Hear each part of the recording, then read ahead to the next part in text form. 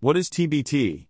It's a hashtag game people worldwide use to share and look back at some of their favorite old memories, which is why the throwback is there. This is all about the past, reminiscing moments, and a general feeling of nostalgia. TBT is an abbreviation which stands for Throwback Thursday, or hashtag TBT as people commonly use, is the name of a weekly social media posting trend.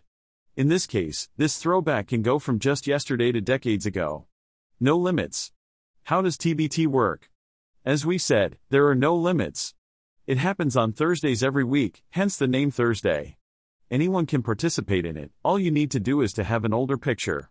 This can be an event, a trip, a photo with an old friend, or just you in the past.